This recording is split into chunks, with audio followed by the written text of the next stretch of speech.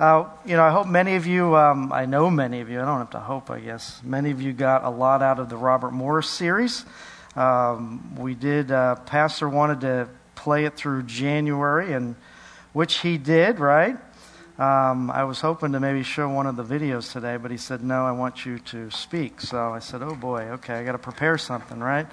So I can't get away with a long video, or short. For him, it's short. But I hope you got much out of the Blessed Life series. Oh man, every time it's just, it's amazing, quite amazing to hear the anointed teacher of Robert Morris in such a important subject to God, right? So important. And it's really about a life of surrender, really. Because through that surrender comes our obedience towards Him, right? Because we don't so much look at it as a sacrifice if we're actually knowing we're surrendering something that was kind of already His to begin with. But anyhow, I don't want to go off too much on the message, but hopefully you got a lot of it. I just pulled a fast one, Charles, if we can create what are those QR codes for next week?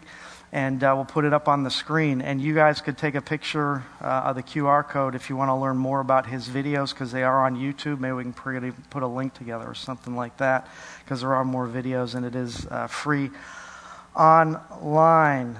So that's with Robert Morse. I wanted to do something this morning. Don't worry, I'm not going rogue. I already talked to my dad about this. But we are a church community, right? And we want to meet the needs of not only what we do as missions around the world and here locally, but we also want to help meet our brother and sisters that are even in this room at times, because they may have a good or dire need. And we don't do this much, but talking to Pastor John last week really was on our heart to do the following. There is a brother in our congregation who has, the last 3 years or so has really gone through a lot, just health-wise, financially. But at this point, he is a walking testimony of the grace of God and miracle power of God with his health, with everything. I'm not going to say who it is, because if he did, he would be mad, and he has no idea I'm doing this right now, but I'm sure he'll learn soon who I'm talking about. So anyhow, he's really got a servant's heart, and everybody here in this room does too, but he's really been doing a lot in the last few years. And he's a tradesman, so he works with his hands. He's very gifted. But about a week and a half ago, I think it was in our snowstorm, somebody broke into his truck and took about 95% of his tools. So tradesmen need tools to do things, right? Without that, they can't do anything, okay? And I've been kind of inconspicuously been an investigator last week to say, how much are these tools that you've lost, and put $1 to them. Just a few weeks ago, I think if you remember, I was coming into the church, and there was a great need of an individual too. And when I mean needs, these are like pausing, life-changing needs. And I know we all have them, but this is just the Holy Spirit really can bring it to our attention that there are opportunities for us sometimes, right? There are opportunities to be the church. So I told you about something a few weeks ago. Somebody had a need of something. And before we could think of maybe bringing it to you, the needs were met financially before it even made it to the pulpit. So that was a phenomenal testimony.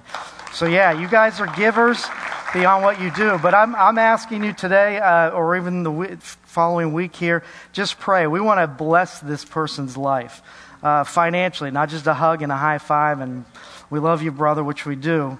Let's put this mouth to words that might be in a wallet that comes out to do something. So I'm asking you today or tomorrow, just kind of pray about it. We want to get this all funded in a week. It's about $1,500 to pay for his tools so he can begin to do what God's continuing to call to do him, and go from there. And if it goes above and beyond, well, praise the Lord. That's good. Great. Give online. Go to the Benevolence Fund. Texting, you can just text or go through your app. Go under the Benevolence Fund. That's what it's there for, specifically for people in our congregation, okay?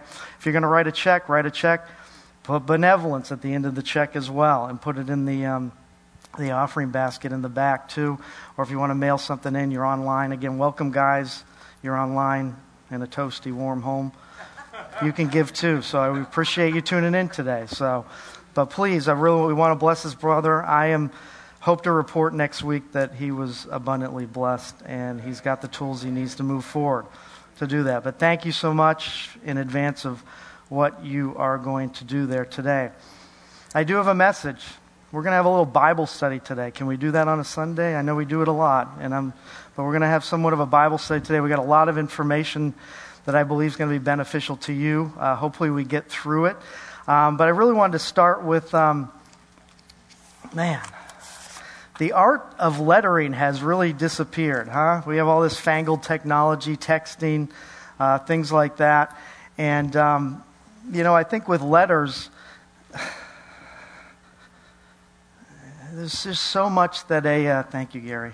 There's just so much that an author can articulate to a potential audience, a reader. And I believe letters can lead. That's really the title of the message today, that these letters we're going to talk about today will lead to something in your life. Not just something on the paper, but something that jumps off. A really good letter will lead beyond the time you're reading it. It will sit with you in your spirit or whatever, so you can be encouraged by it. I look at letters that I've read over my life, and for me there's really been three different elements that really would make an impactful letter to me to lead me beyond the pages. And that is one, encouragement. Another one is clarity. And sometimes even correction, right? We can get that at some point. I think a letter, if it at least holds these two elements, I think we have a powerful letter. And many letters, a lot of letters hold words of truth that even go beyond a life of a writer could ever envision of what they were putting on paper at their time. I want to read two letters. Today we're just going to read excerpts of different letters. I don't have time to go through the entire bodies of letters, and I'll talk to you more about that in a minute. But I want to read one letter. Certainly, can't be better timely. We have Black History Month, right? So Dr. King was noted for writing some pretty impactful letters through his life. Never mind what he did by leading by example, but even writing. As many of you know and know history, he was in jail in Birmingham, Alabama. And he wrote a letter to the local religious officials in Birmingham, Alabama. Quick history lesson, he was down there to do a nonviolent protest against segregation. I think we can all agree we know segregation when we see it, right? It's just no black, it's black or white, right? So he writes this letter to the religious officials, and he articulates it quite well because he goes out by respecting them and encouraging them first. He says that I feel, this is again the intro to the letter, he's addressing the readers, these religious people in Birmingham, that if you are men, genuinely good, that I know you are, and your criticism is sincere, how much civility do we have nowadays to even acknowledge somebody's criticism? He says if your criticism is sincere, so he's given them the opportunity that they may be right in their criticism. I like to answer your statement in what I hope will be a patient and reasonable term. So he's civil, addressing them, encouraging them. That if I were to answer every criticism that I get, I would never be able to have time to do what God's called me to do. But I feel you are genuine in what you are talking about. See, these religious leaders were mad at Dr. King for coming into Birmingham because he's from Atlanta and was calling him an outsider, okay, to what he was doing. But he reads, this is his quotes. He goes, beyond this, I am in Birmingham because injustice is here. We can talk about injustice in church, right? We can occasionally. Just as the 18th century prophets left their little villages and carried, thus saith the Lord, I am here to do that as well. Moreover, I am cognizant and irrelational of all the communities and states. I cannot, this is where he brings clarity in his letter. Again, we're talking about letters. I cannot sit idly in Atlanta and not be concerned about what happens in Birmingham. Injustice anywhere is a threat to justice. We are caught in this incapable network of mutuality. For me to be called an outsider as an idea is not true because I live in the United States where this is happening across America. So he hits that on the head. This letter is to reach out to the reader of these religious officials locally to justify that he is not an outsider. This letter, which I won't go further, is many pages, ends up turning around, as we know history, the segregation laws in Birmingham, Alabama. It was a very powerful letter, and he wrote it from jail. How about love letters? Fuzzy and warm love letters. Here's a letter from Johnny Cash to his wife, June Cash. He's on the road when he's writing this. I'm just plowing through some of this. But once in a while, like today, this is Johnny. I can just hear his crackling voice. I meditate on it and realize how lucky I am to share my life with the greatest woman I ever met. You still fascinate me and inspire me. You influence me even far better than I could ever imagine. You're the objective of my desire, the number one earthly reason my existence is real. I love you so much. Johnny Cash. Encouraging letters. These articulations of letters that we don't get much today through a text and an emoji. The writer is being led to write things, to communicate things. And believe me, I just got through English class, so I'm not any scholar, but it's so powerful. All right, well, that was nice, Chris. We are in church, by the way. Let's get back to things. Well, I want to go through some letters that are in this thing, this book. It's full with letters written to us from our Heavenly Father, articulated precisely and individually to speak to our hearts and lead us to where we need to go as Christian individuals, but also as a church. So we're going to get into some of these today. I really wanted to start okay, it is up. So you got a hint, it's Romans. I want to talk about the letters of Romans today. We're not, and I've talked to Gary and Miss Joanne, they're going to read some of the excerpts of these letters today. I do not want to put them on the screen. I want you to hear them with your heart and maybe even see them with your ears. It is possible. So we're all grown adults in this room, at least some of us. I may get exempt occasionally, but close your eyes when you're hearing these letters because they're being written from a man that was inspired by the Holy Spirit. I believe why talk about Romans? There's other letters that certainly Paul has written, but I believe these letters speak to the body of Christ and the basic 101 truths that need to be established and sealed in our hearts before a Christ follower can really walk out their calling. And collectively as a church, it can help us thrive as we're called to our mission collectively. I really also think in Romans, these letters are extremely relevant for us Americans in 2022. You know, Paul was, just to give a backstory, Paul is in Greece when he writes these Roman letters. He doesn't even know, never been to Rome, doesn't even know them very well.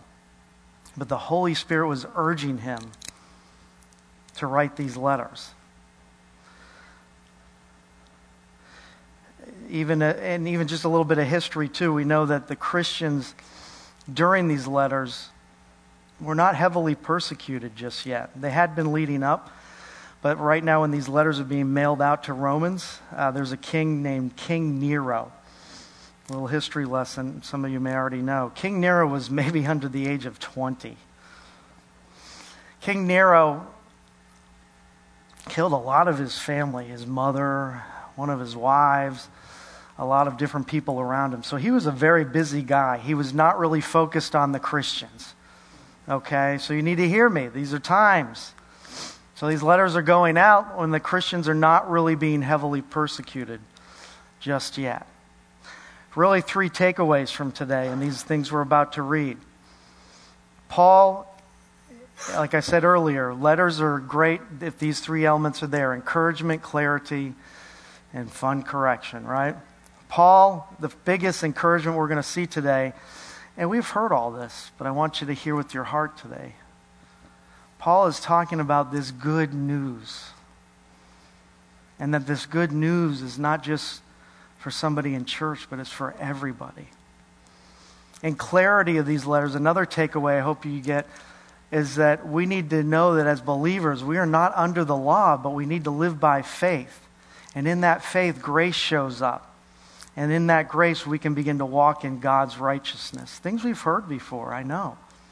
And then in some of the letters he talks, and this is the correcting part, and I think for me personally, this is what I need to continue to grow in and know, is that we are not slaves we are not slaves to sin as Christ followers. Sin should have no hold on us. This is truth. So let's start.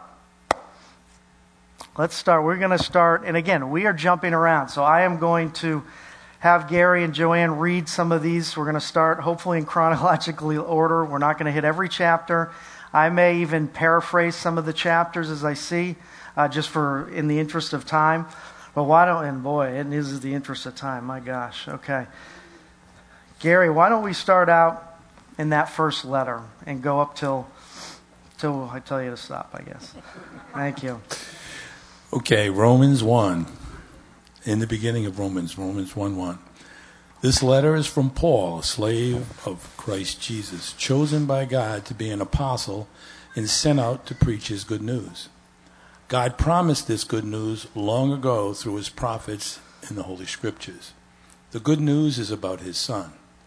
In his earthly life, he was born into King David's family line, and he was shown to be the Son of God when he was raised from the dead by the power of the Holy Spirit. He is Jesus Christ our Lord. Through Christ, God has given us the privilege and authority as apostles to tell Gentiles everywhere what God has done for them, so that they will believe and obey him, bringing glory to his name.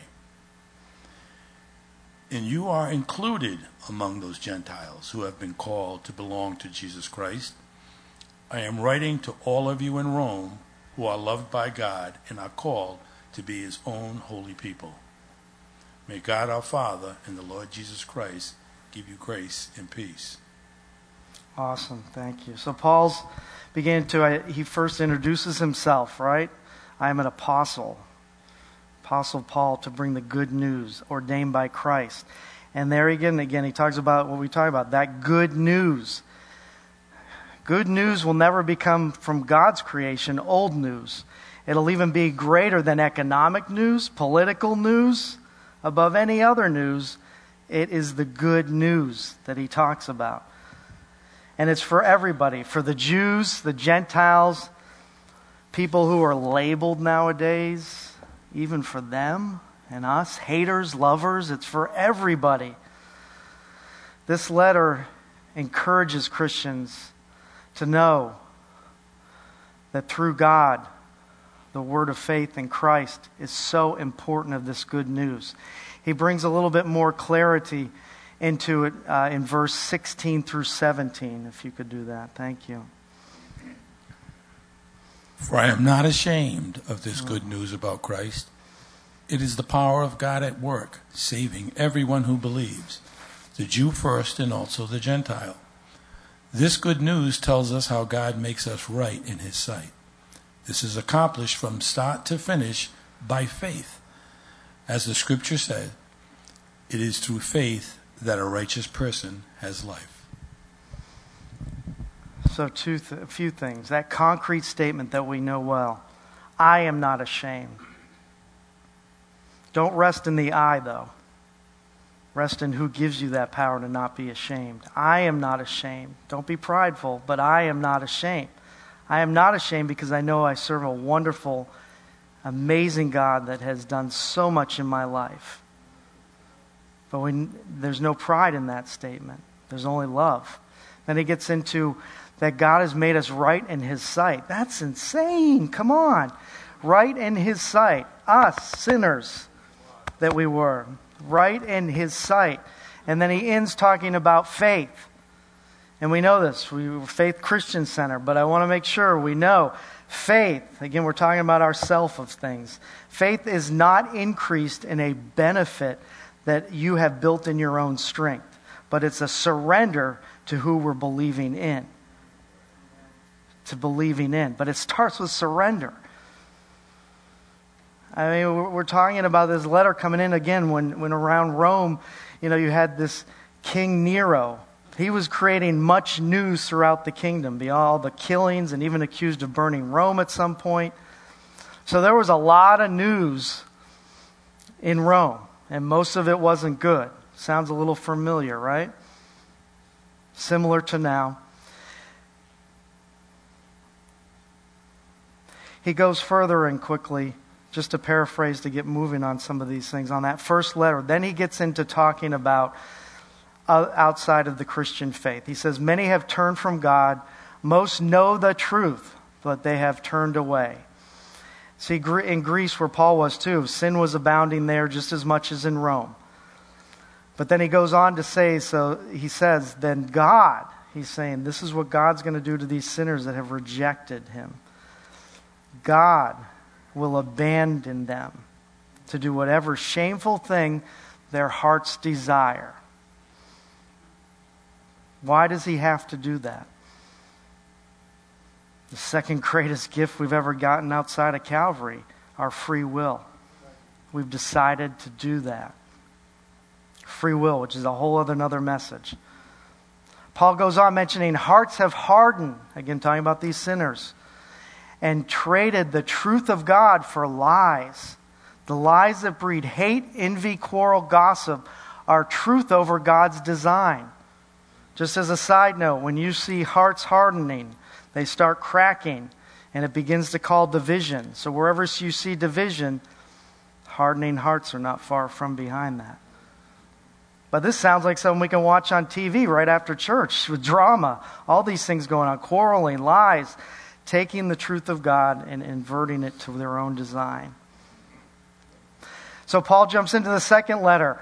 So we've gone through the first. He puts more focus on us, though, again, talking about us. He says, I want you Christians to understand, again, I'm paraphrasing here, God is the final judge. There is a condition of humanity that has come about due to sin. Then he tells Christians, and I'm going to walk in this a lot too, that we're not supposed to condemn these sinners that are hating us and loving us. Hating us. Right? He says in here, Christians can't condemn these people who have turned away from God, because we have all fallen short through sin as well. And we can't be the judge. You got to absorb that. There's freedom in that too, by the way. So then continues in chapter 2. Why don't we read, let's get back to some nice stuff. Let's get to verse 4. In chapter 2, I'm sorry. Verse 1. 4 or 1? Chapter 2, verse 4, I think. Okay, yeah. Wonderful. It's the one where he says, don't you see Okay. Don't you see how wonderfully kind, tolerant, and patient God is with you? Does this mean nothing to you? Can't you see that his kindness is intended to turn you from sin? In the King James, it says, again, we'll read now the NIT today. It talks about the goodness of God. We sing about it a lot here. Leads to repentance. Not a brother and sister boasting, condemning, with sincere pushing agendas to convince somebody that they need to follow God. It talks about the repentance. And it's in you guys to live and share this out. People are watching. The holiness in a person will come along after they repent. Some of us prejudge people like, they'll never get saved. Look at them, do this. But they will repent to the goodness of God, because it's so upside down from what the world is right now. And holiness will come. So all those religious folks that were worried about stuff like that, it comes after repentance. Paul, in addition, and just some paraphrasing out of chapter 2, gives the clarity that even Jews in Rome, so he begins to talk about them. They're resting in what they do and not live by faith, because they feel the law is justifying their lives. We as Christ followers, as we know, don't need to be living under a law. Quickly, the Botanical Encyclopedia. I know anybody over the age of... they gave the books, and you ordered these books and the encyclopedias. Well, they articulate very well this whole statement between Jews and Christians and what Paul was trying to do. So quickly, through the apostle notes, with pride and unique religious heritage of the Jewish people, the covenant, the law, the patriarchs, He declares, again, Paul, he declares that righteousness no longer comes through observance of the Mosaic law, not even for Jews, but because Christ now manifests his righteousness, God manifests his righteousness through Christ, whose righteousness is the source of righteousness for all humankind. That's great, Pastor, but I ain't no Jew. And I'm being respectful when I say that. But I believe Paul, in these letters of today, is representing Jewish as being organized religion in our 2022 right now. Organized religion. In Webster's dictionary, it says this about religion. Religion is an organized system of beliefs, ceremonies, and rules used to worship something greater than oneself. I propose why the organized systems of religion are good. They can lose sight of the real purpose. You have a bunch of doing things and no relationship of one thing, which is serving God and who he is in a relationship. I know, we're in a non-denominational church. I'm very underdressed. I'm not wearing a robe. No disrespect, but I'm not a priest or anything like that. So why are we talking about it? I'm in non-denomination. The problem is sometimes, even in a church, a non-denominational church, we can still live in the sanctuary of our mind, forming these religious laws that may or may not be of eternal weight towards us. Letter number 3, Paul begins to bring clarity that the Messiah was promised even in the Old Testament. So he's talking to these Christians and even the Jews in Rome too, saying, listen, this gospel is for everybody. Can we read chapter 3, 21, verse 21 if you have it? Just 21 due to time. But now God has shown us a way to be made right with him without keeping the requirements of the law, as was promised in the writings of Moses and the prophets long ago. So he gets to talk, basically, there were prophecies, as we know this. We learn the Bible here, okay? That even in the Old Testament, the prophets were talking about this Messiah coming. So he's building that case with even the Jews and religious folks that this was not a last-minute cooked effort by God to save humanity. It was it. How about verse 23, Gary or Joanne? For everyone has sinned. We all fall short of God's glorious standard. Yet God, in his grace, freely makes us right in his sight.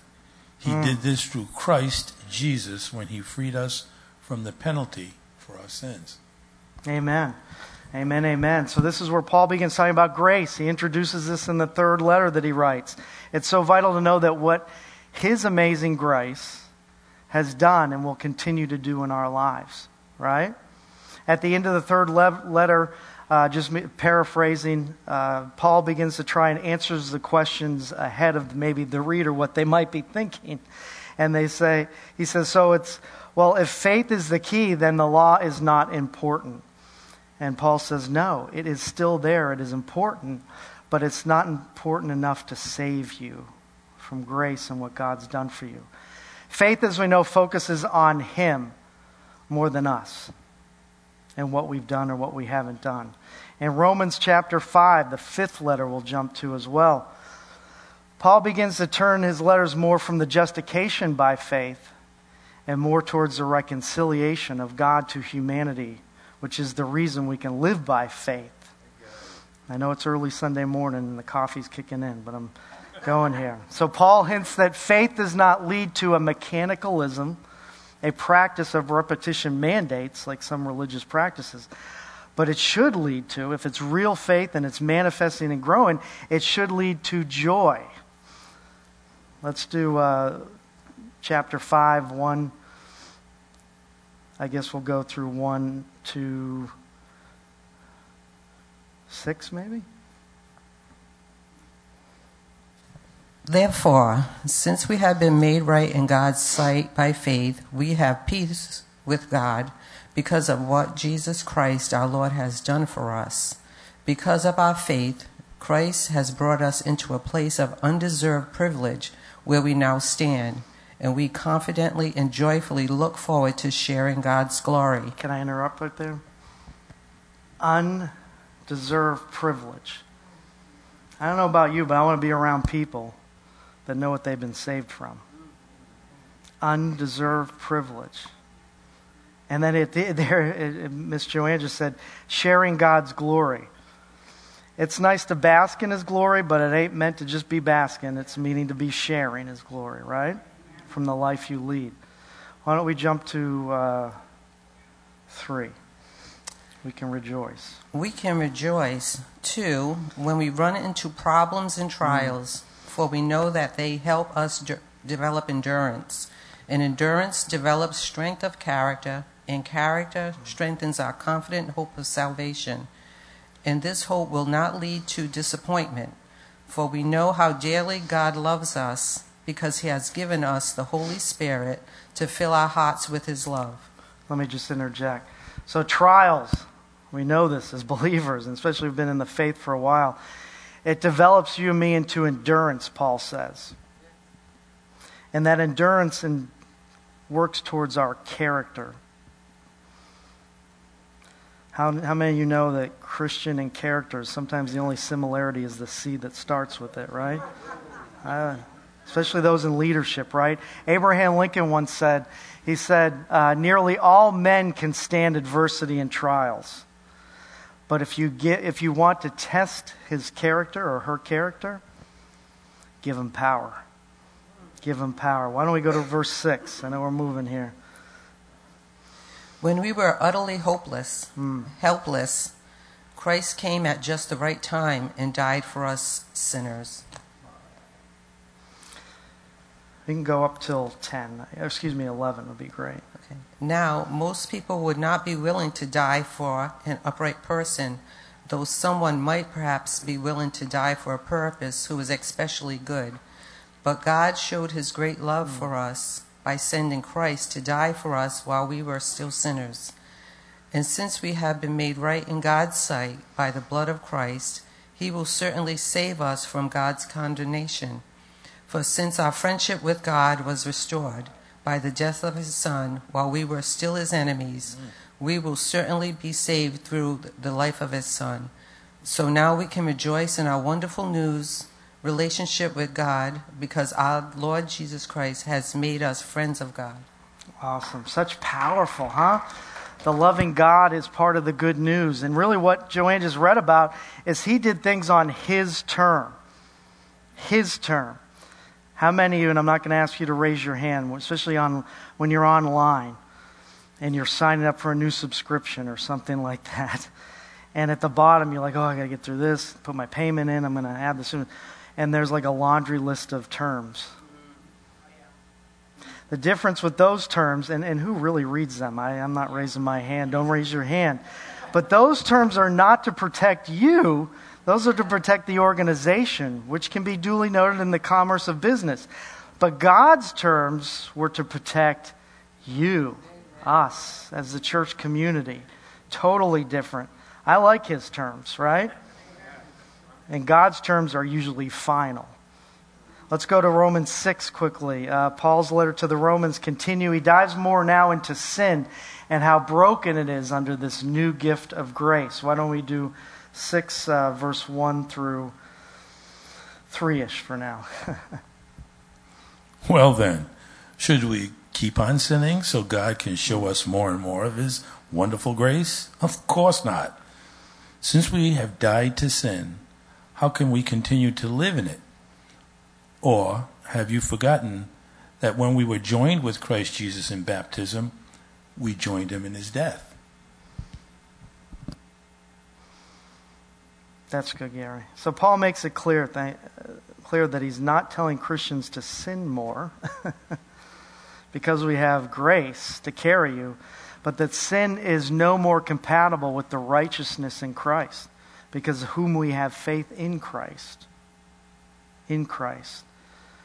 Grace gives us the strength to walk this life. Grace is not a crutch for life. But it's a transformational power that God has designed for us to go through life and get closer and walking in His righteousness, where it doesn't have.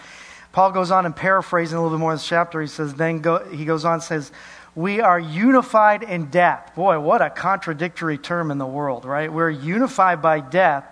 Interesting to think that life came out of death in this thing that God did for us, right? In these terms. He goes on and says, there's the death of you is where life began, to bring life in God that has been given us to have the opportunity. Being a Christian costs you.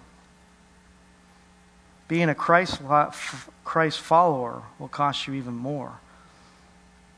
And some of that is the death of you. You. He talks about the death of sin. As we know, sin's easy to follow its root, right? Sin's root is self, me. Sometimes there's a party of three, me, myself, and I. Sin's root is us. I'm going to jump to 8. We're going to move a little bit here. So then he goes into letter number 8. He begins to introduce, thank you, Jesus, the Holy Spirit, right? We're building up to the Holy Spirit. Even more than ever, we need him now. He talks about, in the first few verses here, that there's limitations to our flesh. We know that. Limitations that are depression that we fall into, fear, anxiety, hurt, broken, anger, which is so contagious nowadays. But if we're guided by this Holy Spirit that is in you already as a believer, a Christ follower, it'll help guide you and help influence people around you. So let's go to verse 1, probably hit 1 through 3. So now there is no condemnation for those who belong to Christ Jesus. And because you belong to him, the power of the life-giving Spirit has freed you from the power of sin that leads to death. The law of Moses was unable to save us because of the weakness of our sinful nature.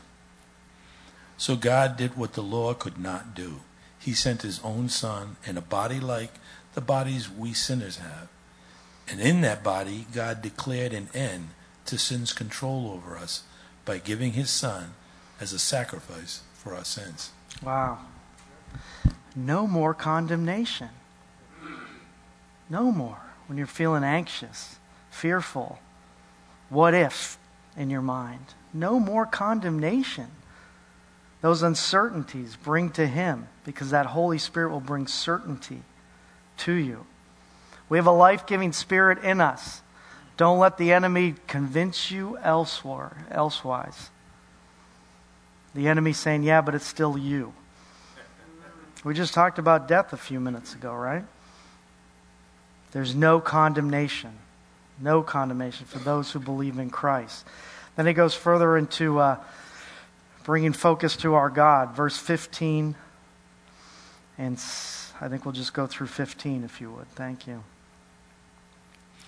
So you have not received a spirit that makes you fearful slaves. Instead, you received God's Spirit when he adopted you as his own children. Now we call him Abba, Father. Just close your eyes. I know you can open them now if you're sleeping, but close your eyes if you haven't been sleeping. Say the word all together, Abba, Father. Abba, Father. He's our Father. There's really two parts to that if you dive into Jewish heritage and law in that meaning and see if I can articulate, because I am no scholar. But there's really two parts to it. The Abba Father is obviously a child to a father, but the trust that it can bring to that cry to a father is only as good as the obedience that has been laid out during that relationship, both ways. Our God's faithful, so he's been faithful to us, so we can trust that. But Abba Father, in your time of need, is you are a child crying to Abba Father. Paul begins to talk about the glory in this chapter more than I'll paraphrase, and that creation and the earth is groaning for God to reveal the children in the earth. That groaning gets louder as darkness grows, as we know, right?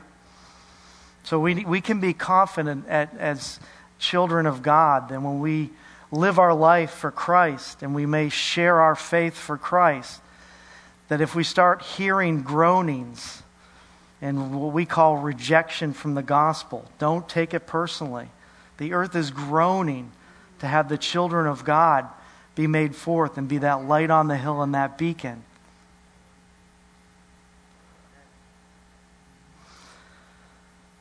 In verse 26, can we hit that? Boy. And the Holy Spirit. And the Holy Spirit helps us in our weakness. For example, we don't know what God wants us to pray for, but the Holy Spirit prays for us with groanings that cannot be expressed in words. Amazing. We just came out of a month of prayer in January. And I'm confident, I'm sure Pastor was confident, that your prayer life has grown during that time. But sometimes we can get too mentalized of a formal practice of praying. Praying is just part of your life. It could be a moment of doing this, and now prayer is there. It doesn't need to be... The position of prayer is the most important in your heart. It's not a physical kneeling, standing. Those are great. Those are part of surrenders, but it's not...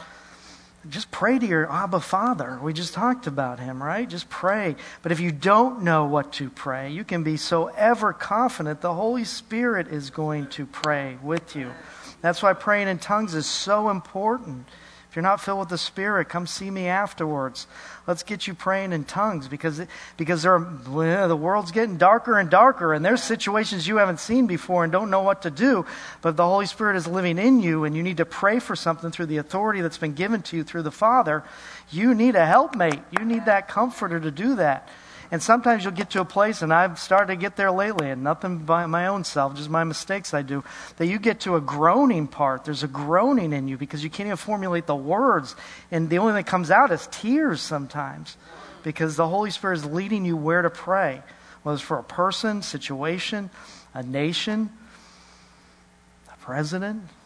And we're all going through interesting times right now. But you need to know that Holy Spirit is working in you. Then Paul begins to finish this chapter more.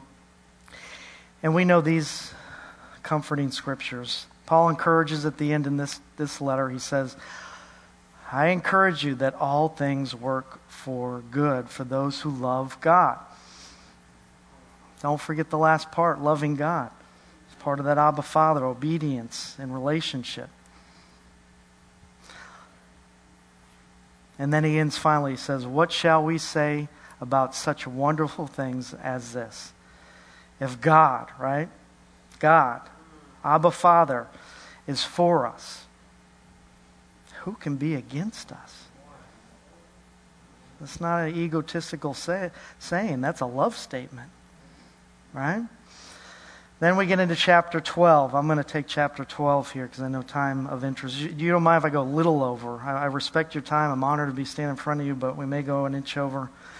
Chapter 12. Stop raising your hand saying no. Yeah, somebody there. Super Bowl's next week. Don't worry. Chapter 12.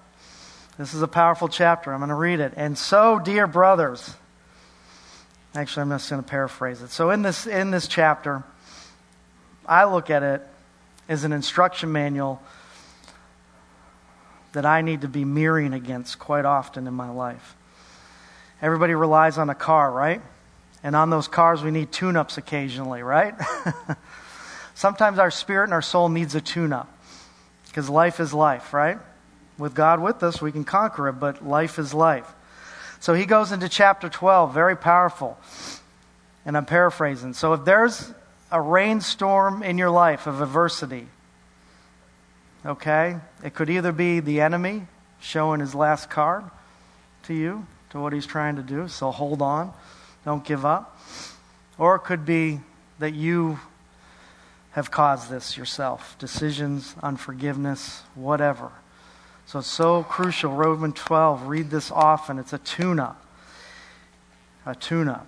First he gets into your bodies. It should be a living sacrifice. Right? You should steward them well. Because part of that stewardship is worship to him. Then he gets into the mind. Again, tune up. How we doing? Don't copy in your mind thinking. Don't copy the behaviors of this world. Don't adopt to the concerns, the fears, worry attitudes. As we hear from Pastor John, I know he's going to do a series, Renew That Mind. Renew that mind. It's okay to watch the news. Just don't define yourself through the news and what he's called you to do. Then he gets even to a bigger speed bump we have to go over to tune up that car. Do not think highly of yourselves. Be honest about you. Only compare it to the faith that is in you that God has given you to fulfill your calling in your life. Don't think that highly of yourself. As smart as you are, education-wise, some of the symptoms of that are what? Humility, right? Which is a powerful thing. It's not a weak thing. I think more and more as I get older, at 50-something, but I know more than how less I really know sometimes, which allows me to trust God more and not get in His way. Be humble. At the end of the day, we were designed by God. We did not make ourselves. Here's a chorus by a worship song that has really meant a lot to me. It's by Corey Asbury. I am not going to sing it, but it goes like this. Now this is more than I could ask for, speaking to God, more than I could dream. The one who made the world thinks the world of me. The highest King of heaven chose to love this fool. I don't understand it, but I know I want nothing more than you. Powerful. Paul ends chapter 12, this letter ends up saying, so he gets deeper. Again, tune up. Don't pretend to love others, which means we can at times, right? Really love them. But you can't give what you haven't received. So you need to focus on His love for you. Really love them. Hate what is wrong. Hold tight to what is good. No compromise. But it doesn't say hate the person who's doing wrong, the sinner. It does not say that. It gets even more fun. Live in harmony, he says towards the end, with each other. Don't think you know it all. Never pay evil with yes. Do all that you can to live in peace with one another. So Paul ends chapter 12 in this tune-up letter, I believe, saying, walk in unity. Walk in unity. Not all in agreement all the time, but walk in unity. Walk in unity. So that's as far as we could go, chapter 12. There's 16 chapters, letters to read. I really appeal to you. Take the time to read through Romans. It's so powerful because it's really speaking to us in 2022. Because the interesting thing is, after these letters went out to a lot of the readers, King Nero, back to a little history, had committed suicide. Okay? So the next 4 kings had a lot of time on their hands, and they persecuted the Christians heavily. Heavily. What's to come? What's now? The Holy Spirit is here to guide you in your now and prepare you for what's to come. Those are letters. You want to bring encouragement like Paul did about the good news. Tell people about the good news. Don't condemn them, but plant seeds about the good news. And bringing clarity that we are not under the law of religion. And that even better, that Christ, what He did under God's terms, bore your sin and my sin. And sin is sin. Sin is sin. The Holy Spirit will help us, as Paul ended up in chapter 9 as we read, to help that Spirit lead us and guide us every day. Application is opportunity every day to apply this to our life. To apply it to our life. I hope you got something out of this today. Don't clap. I do want to pray for you, though. A few things will hit. If you guys will all just stand. I know there was a lot thrown at you, and I had to compile enough into a few chapters here to do this, but I, again, really encourage you to read Romans. These are letters of love from our God, speaking to us individually and as a church community as well. I want to pray right now, whether you're online or just here in the room as well. I want to pray for those that, two things I feel led to. Those that are ready to surrender, to understand that the good news is for everyone. Maybe even the neighbor with pink hair, tattoos, and I'm not stereotyping, but people that you wouldn't think would walk into a church or accept Christ. We sing this song sometimes, Mighty to Save, and we think so much that, hey, God was mighty to save us, but that song is also extroverted to others, that he's mighty to save everybody who calls unto the name of the Lord. I pray for you, if you are too judgmental sometimes, you have freedom in Christ. You don't have to live, because some of that is sin and there's no bondage to sin. And then I would say, pray to the second important thing right now is, if sin's got a hold on you, surrender to him. It should have no power over you. There's so much freedom when we do it God's way and let the Holy Spirit speak to us. There are many, I'm sure, even in this room, that are bound by sin. And sin is sin. That's the way God looks at it. There's no condemnation, we learned earlier. Just come to him. Surrender to him. Father, I just thank you that I'm honored to speak in front of this body of Christ, this church community, Lord, right now. And we just, through your Holy Spirit, speak to those in those two areas, Father God.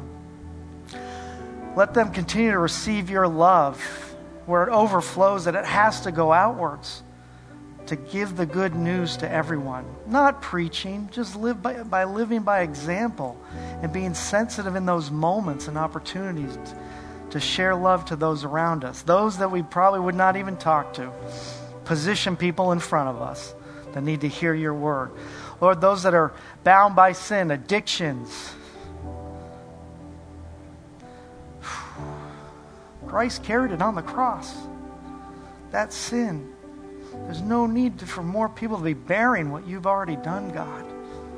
Release them through your Holy Spirit and give grace to that situation. Lord, also know that they're brothers and sisters in Christ, that we need to be together. If somebody has trouble with sin, share amongst each other, to encourage one another, to pray for one another, so we can come to the full potential that you've called us to be, Lord. And that's at the pinnacle of freedom in you, Father God. Freedom in you to follow your will out and your love. In Jesus' name we pray. Amen. If you don't know this God we talked about and the terms he made, he's a God of love, as you can hopefully read through these letters. He loves you so very much. He longs for a relationship for you. But when you were born into this world, you're born into a fight already. You're born into sin because of Adam in the Garden of Eden. And I want to encourage you that there's a loving God that wants to wrap his arms around you. But you need to repent. And we learned earlier, you repent from the goodness of God. If you don't have a relationship with him, I would welcome you right now. It even says in Romans that how to begin a relationship with Christ is to receive a gift and then confess with your mouth to begin this journey. It's a beginning. It's not an end. And that you can be in eternity with your Heavenly Father in heaven. Amazing things he's done. If you have not accepted him as your Lord and received this gift and begun a relationship, I want you to repeat these words after me, whether you're online too, and meet him with your heart. Meet him with your heart. Heavenly Father, thank you so much for loving me. Lord, I repent for my ways. I believe that you have sent your Son to die on this cross for me, and that through his death, I might find life in you. Receive me as a child of God as I receive your love. Let this be a new beginning in my life to follow you. In Jesus' name we pray. Amen. If you did that in the room for the first time, you did quite a big decision today, and we celebrate you. Can we celebrate you? If you did this today in this room, I want you to come up and see me or Pastor Mike afterwards. We just want to get some material to you, a new Bible, and pray for any needs that you may have. We'll only take a few minutes of your time. Come on up and see us. If you did this online, give us a call tomorrow, 508-336-4110. On Monday, I'm in the office or another pastor. We can talk to you, want to pray with you, give you new materials. Your next best decision is to join us here in the building next Sunday or online. We look forward to seeing you. Thank you very much. Enjoy the rest of your day. Pastor Ray, will you dismiss us, brother? Thank you. You know, He's your way maker. We're going to sing it one more time today as we go. And as you go, I guarantee you this, He will make a way for you.